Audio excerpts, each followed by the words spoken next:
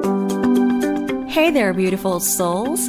Welcome to Wellnessable, a podcast about learning. This is your friend, Mickey Sachiko. Wellnessable is from the words wellness is possible, which is something I came up with back in 2018 to push myself and others in achieving life and wellness goals. So wherever you are in your journey in achieving those goals, we are in this together, my friend. With the help of different co-hosts on each episode, we'll talk about real-life lessons you can listen to on the go and easily apply in your day-to-day lives. Let's dive into it.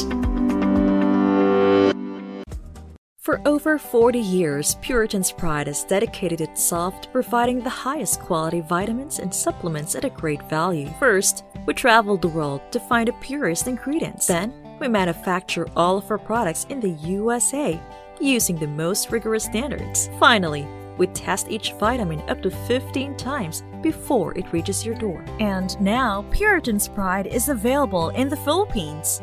Puritan's Pride, your healthiest you for less. Get it in over 540 Watson stores nationwide or in our official stores in Lazada, Shopee Mall, and Beauty M&L, or shop straight to our website at puritanspride.ph. Hi everyone! Welcome to our show. Today we are excited because kasama po natin no other than Congressman Alfred Vargas. Welcome to the show, Kong! How are you po? Hi guys, to all the viewers out there online and on air. I'm so happy to be here, and to Mickey, thank you very much for having me here. It's an honor. I'm happy to be part of this show, and I would like to say keep up the good work in inspiring others to become better versions of themselves. Thank you so much. You know, the honor is on us, because you have been actually, you yourself, Kong, you've been inspiring so many people and empowering so many people, especially for the last few months with your advocacy. Recently, a couple of days ago, on August 22nd, you did a relaunch of your Pwede movement that you founded to empower a lot of PWDs. And I wanted to ask right off the bat about that, because I find it really interesting and I find it very timely, kasi ngayong pandemic po, di ba, ang dami pong naapektuhan, pero mas lalong naapektuhan po yung mga PWD. So, can you tell us, just for the benefit of the viewers po, ano po yung inspiration nyo behind this, and what are the things that we can do to help on this movement? Wow, thank you very much. It all started when I was around 7 or 8 years old, when my lola was diagnosed with bone cancer. And because of this, it was at the late stage already. She was forced to have one of her legs amputated. So sa akin, as a small kid that time, ang laki ng effect sa akin seeing my very vibrant, active, and fun-loving lola. Tapos biglang she had her life, living her life in a wheelchair. Yung buong adjustment noon, the depression, the inaccessibility to many places, to many events, di ba? Hindi siya makapagsimba ng maayos because of that, So, na-witness ko yun at a very, very young age. So, siguro, when I traced it back to that time, that my heart for the sector really started during that time. And later on, during the years, my high school life, college life, I've been helping in my own small ways already. And until nga naging artista rin ako, then naging counselor, then naging congressman. So, but now, especially now during the pandemic, what we noticed during our community needs analysis is that during our consultations is that sobrang hirap na hirap yung PWD sector. Well, everyone is having a very, very difficult time. But imagine how much more difficult it is for them. And that is why we relaunched the Pwede movement last Saturday, August 22, which also happened to be my mother's birthday. And we already launched this before officially in 2013 or 2014, I think. So ngayon, gusto lang natin, because we have a lot of partners already, ang daming gustong tumulong, including you. Thank you very much. And Wellnessable. Ang dami. So we really look forward to providing development opportunities that empower our PWDs so that together we can create a more inclusive society. Is such a very exciting like project that is perfectly like perfectly like something that's perfect for this time, and I'm excited to help you and your team and be part of this movement as much as we could. Like, and you mentioned as well that this was relaunched because it was your late mom's birthday on August 22nd, attorney Susana Vargas. Speaking of her, Kong, upon researching, I learned that she was also your inspiration on why you did this National Integrated Cancer Care Act. So since we're speaking about inclusivity, Congressman, I wanted to just ask you, kasi yung mga cancer victims for right now, not every one of them, are able to afford yung mga expenses that come with battling a cancer. So just for the benefit of those who are not aware of this act, can you elaborate a little bit about this, Paul? Well, the NICA, or National Integrated Cancer Control Program, is all about having a program by the government for all the cancer patients and cancer families. It's not only for the patients, but also for the families. Meaning, it is because of this law, it is now the policy of the government to support the prevention, the treatment, the cure, and the care of everyone who has cancer, and including their families. Bakit important na included yung families dito? Because from experience, and I know maraming makaka-relate, halos lahat naman yata tayo merong kamag-anak na nagkaroon ng cancer. Cancer is not just a disease. Whether we are able to win over cancer or not win against cancer, in the end, cancer leaves the family poorer, di ba? Yung resources, ang dami nang nagsangla ng bahay, ang dami nang nangutang para lang mapagamot yung kamag-anak nilang may cancer. And we as a government and we as Filipinos, we should not allow this. Hindi naman porkit masama yung namana mong genes, di ba? Or hindi naman porkit medyo minalas ka sa health at nagka-cancer ka, hindi naman porkit gano'n nangyari sa'yo, ibig sabihin, papabayaan ka na ng gobyerno. So, for example, yung ibang features nitong, some of the features of this Cancer Control Act is accessible to cheaper medicines, establishment of a cancer center. Di ba? We have heart center, we have lung center, we have kidney center. So dito, our goal is, sana ma-implement na, is magkaroon talaga ng cancer center. Diba? Parang in the States, Australia, Japan, Europe, diba? Yung ganun. Para talagang yung mga tao, alam nila kung saan pupunta. Because it was also my experience. For example, with my mom, nagka-cancer siya. We had to talk to a lot of different specialists and doctors. And sometimes, nalilito na kami. Kasi minsan, nagko-contradict, di ba? Minsan, but it's not their fault. It's nobody's fault. What we need to fix is there should be a cancer center para integrated talaga lahat. So, and many other benefits like cancer fund, di ba? Yung cancer assistance fund, and many others. And I believe, being a legislator for how many years already, this is really my legacy bill or legacy law.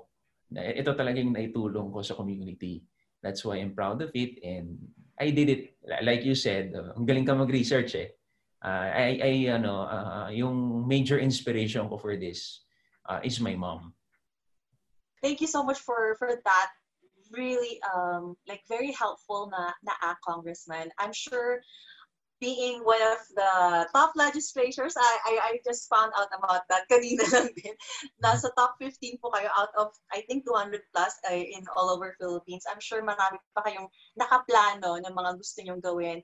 But I understand na meron kayong mga priorities like yun nga po, yung health and wellness, yung sa mga PWD, and of course, yung sa youth entrepreneurship. I'm sure meron din kayong mga plano for that kasi I learned na meron din po kayong ipinasang isang act about youth entrepreneurship po. But I wanted to just segue more about health and wellness, Kong. during this pandemic, nako, dami po sa atin, syempre nakalaka lang tayo sa bahay. It's it's safer to stay at home. So I know then you've been mostly working at home. Kong, ano ba yung mga health and wellness na pinaggagawa for the past few months para ma-boost nyo yung syempre, not just your personal health, pero pati na rin po sa pamilya nyo? Naka-curious po kaming lahat. Well, siguro we now live in a very, very peculiar time. And siguro number one tip ko sa lahat regarding health and wellness is that if you cannot do anything else, kapag tempted ka palagi, pag wala ka ring oras, huwag mo na gawin lahat yan, pero gawin mo tong isang bagay na ito. Sumunod ka sa safety and health protocols. Mag-wear ng mask kung lalabas, social distancing, and maghugas ka ng kamay. Because at the end of the day, that is your best line of defense. And at the end of the day, pag hindi ka sumunod dyan, kahit gaano ka healthy, kung mag-positive ka sa COVID, it's really, really very difficult. And right now, we almost have 200,000 infected cases here. So, we really have to take care. Yun yung yun yung minimum talaga. If you want to be well, if you want to be healthy, you have to follow it seriously. Di ba? Yung social distancing and wearing a mask and washing your hands. And as much as possible, stay at home. Pero given na yan, yung during this time of COVID, I will admit to you guys, there were many, many years in my life recently na napabayaan ko talaga yung sarili ko. And when I thought about it, kasi etong time natin sa quarantine, we suddenly had so much time to reflect within ourselves, di ba? Kung kumusta yung buhay mo, kung kumusta yung nangyari sa'yo, ano yung mga na-achieve mo sa buhay, ano yung pagkukulang mo, your relationship. So kasama na dyan yung health and wellness. So I realized that the past decade, from 30 years old to 40 years old, medyo napabayaan ko talaga yung katawan ko because I was so stressed and I prioritized others. Meaning, hindi ko na sometimes naisip yung sarili kong kapakanan. Basta importante yung kapakanan ng iba. As a public servant ako and as a family man, di ba? Yun palagi doon ako nag-concentrate. Which reflected naman to good performance and high satisfaction ratings. Pero because of this pandemic, ito yung good na nagawa sa akin itong quarantine. I was able to realize na, wait, napabayaan ko yung sarili ko. Kumain ako marami. I was overweight for more than 10 years. Mickey, imagine, And to the point that normal na sa akin yun. And I didn't realize throughout the years na tumaba pala ako. So when I assessed myself, bumili ako ng weighing scale na merong body fat, na merong body age, na merong amount of fat, visceral fat, indicator, yung lahat kompleto. That's my eye-opening experience. So I was so overweight and yung body age ko, I'm 40 years old right now. Merong time, Mickey, ito, aminin ko, sa show mo, first time ko. Sinabi ng weighing scale ko, yung my body age was 63 years old. Sabi ko, my God, I have a body of a senior citizen. So meron siyang ganong feature. So medyo naiyak ako noon that time. Medyo, wow, kinabahan ako. So from then on, I started na talaga to try to lose weight as early as last year. Pero it was only until the first ECQ na talagang I really had real progress. Meaning, naseryoso ko talaga yung diet ko and exercise. And here I am today after losing 50 pounds, more than 50 pounds already. So ito na yung look ko. So kasi sabi ko sa sarili ko, hindi natin alam gaano katagal itong COVID. So ayoko sayangin yung oras. I want to be a better version of myself. And ayoko sayangin tong panahon na to na nasa bahay lang or 'di ba, a lot of extra time. So talagang I committed myself to it. So ngayon, I think I'm well within my target already. So I'm just na lang how to maintain it. So I did intermittent fasting. I'm still doing it right now. But I have a cheat day. Every Sunday is my cheat day. I can eat everything. Everything I want, anything I want. Tapos, I do a low carbohydrate and low sugar diet. So basically, ang first meal ko of the day is between 10 a.m. to 12 noon. So I fast 16 to 18 hours. Ang last meal ko will be 6 p.m. So yun yun. So I only eat in that window. Tapos ang kinakain ko lang 6 days a week, ano lang, meat and vegetables. Pero yung vegetables ko kahit gisa yan, okay lang. Kahit fried, okay lang. Basta meat and vegetables lang ako. So wala na akong rice, wala rin akong chocolates, hindi rin ako nagsa-soft drinks, yung ganun. So, yun lang yung very, very simple rules ko. And together with a workout, fitness workout, and weight training to gain muscle, tapos it's working for me so far, even until now. That's good. Like it sounds like it's a holistic approach, Kong, no? Congrats sa journey, sa wellness journey, no?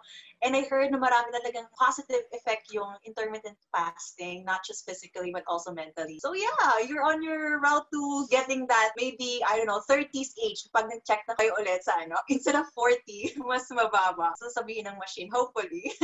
Sabi nila yung realistic na goal is 5 years younger than your actual age. So that is my goal.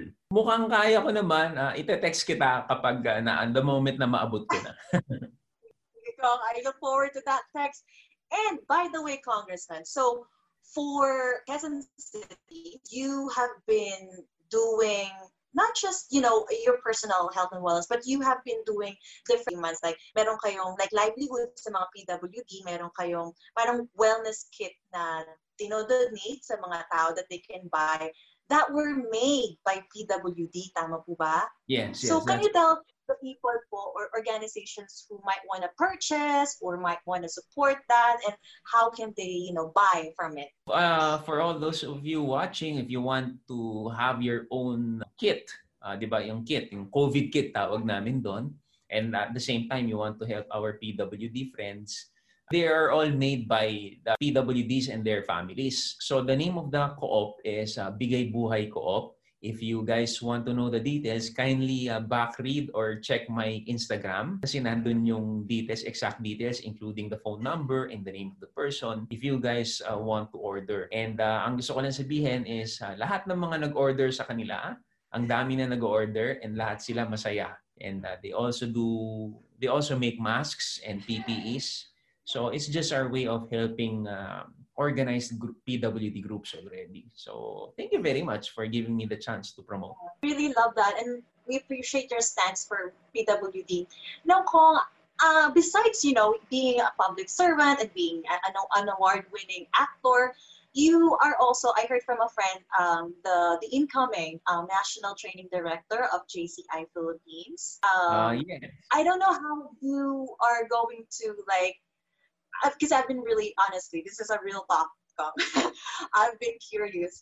Paano niya kaya juggle yung family, yung public service, yung acting, yung JCI, and other stuff? Well, I am the current National Training Director for JCI Philippines. Okay. So it's a national position. So I'm in charge of training almost 7,000 members, 7 to 10,000 members of the JCI movement in Luzon, Visayas, and Mindanao. When we started the year, we were doing trainings all over the Philippines, sa mga provinces and everything. And meron akong course and ako mismo nagtitrain. And we have a pool of very, very good trainers in JCs. Kasi alam mo naman tayo sa JCs, we are very well known for our high-end and practical trainings which you can use for business, for self-improvement, for character, for leadership. We have all of these trainings available to everyone. But then, COVID came, di ba? So medyo nataranta kami, yung buong national board and yung national president, the officers. Right now, to answer your question directly, buti na lang, there's technology. There's a Zoom, di ba? I'm able to attend around 15 to 25 meetings a day. On a normal day, pagka walang COVID, ang kaya ko lang na meetings on a regular basis, mga 8 to 12 meetings. Oo. Pero because nga of Zoom, wala ng travel time din. You're more accessible, di ba? Kasi pwede nila hingin ng oras mo anytime. Pero at the same time, you're more efficient. So, but the real answer to time management is prioritization, di ba? Prioritization. You have to know which ones to say yes to and which ones to say no to. So I follow what Warren Buffett said before. Yung sistema ni Warren Buffett. List the 25 most important things in your life, di ba? List it, 25. Tapos when you have the list, pick the 5 most important things in your life that you want to achieve or do. Tapos get rid of the other 20 and bury them. Huwag mo na silang pansinin and concentrate on those 5 most important things. You know what? When I did that, my ultimate problem of time management became a lot easier. Love that. Yes.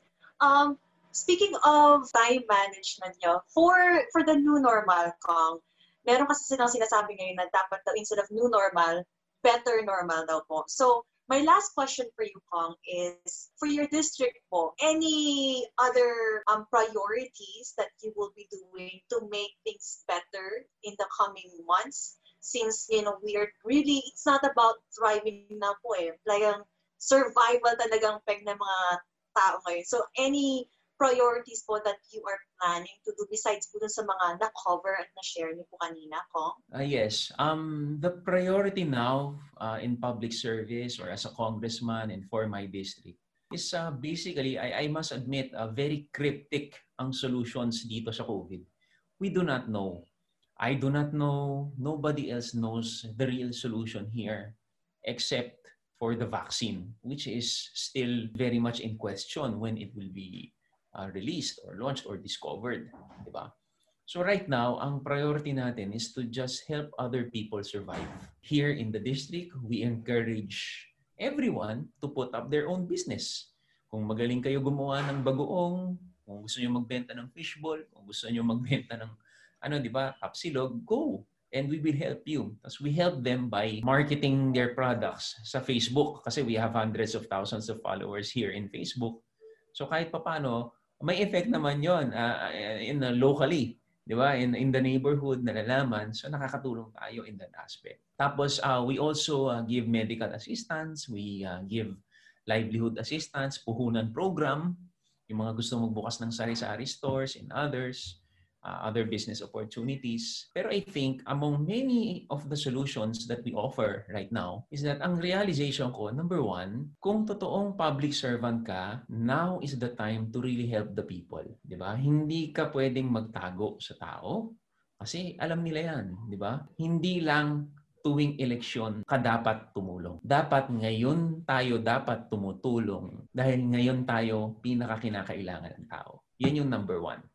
So, number 2 ko natutunan, the importance of hearing everyone out, hearing their voices, or consulting with them. And sila talaga yung nakakaalam. Yung mga tao talaga sa ground, ang tunay nakakaalam ng mga problema. And more importantly, yung mga tao rin ang nakakaalam ng mga pinakamagagandang solusyon para sa mga problemang ito. So in short, wala sa atin, wala sa eksperto yung mga solusyon. Laging nasa tao. So napakahalaga yung dinidinig mo sila as talagang honest to goodness, merong community needs analysis, 'di ba? Merong formulation of sustainable solutions, tapos implementation, tapos oversight. So napakahalaga talaga nun kasi at this point, yung mga tao, makinig ka lang, malaking bagay na yon para sa lahat, 'di ba? If you listen to someone, parang malaki na yung ginaan ng loob nila. Tapos pagka nag-usap na kayo, mas marami kayong makukuhang magandang solution sa problema.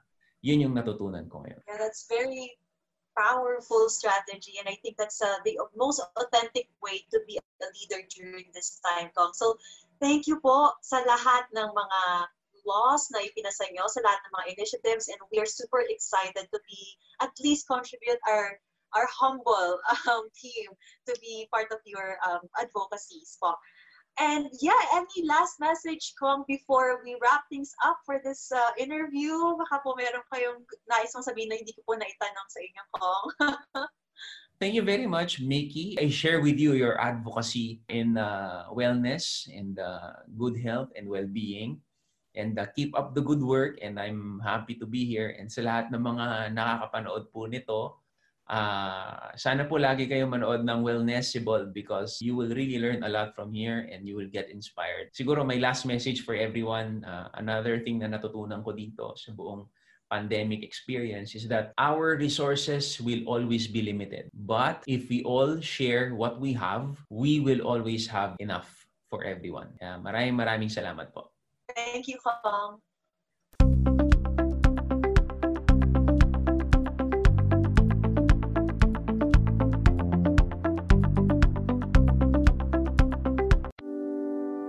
Thank you guys for listening. If you learned something from this episode, or if you have any valuable lessons you wanted to share to us, remember, lessons learned are worth sharing. So please let us know by posting it on your social media accounts and use hashtag #WellNessable, and we might just have a special feature for you on our next episode. Until next time, beautiful souls, keep growing, keep hustling, and keep learning.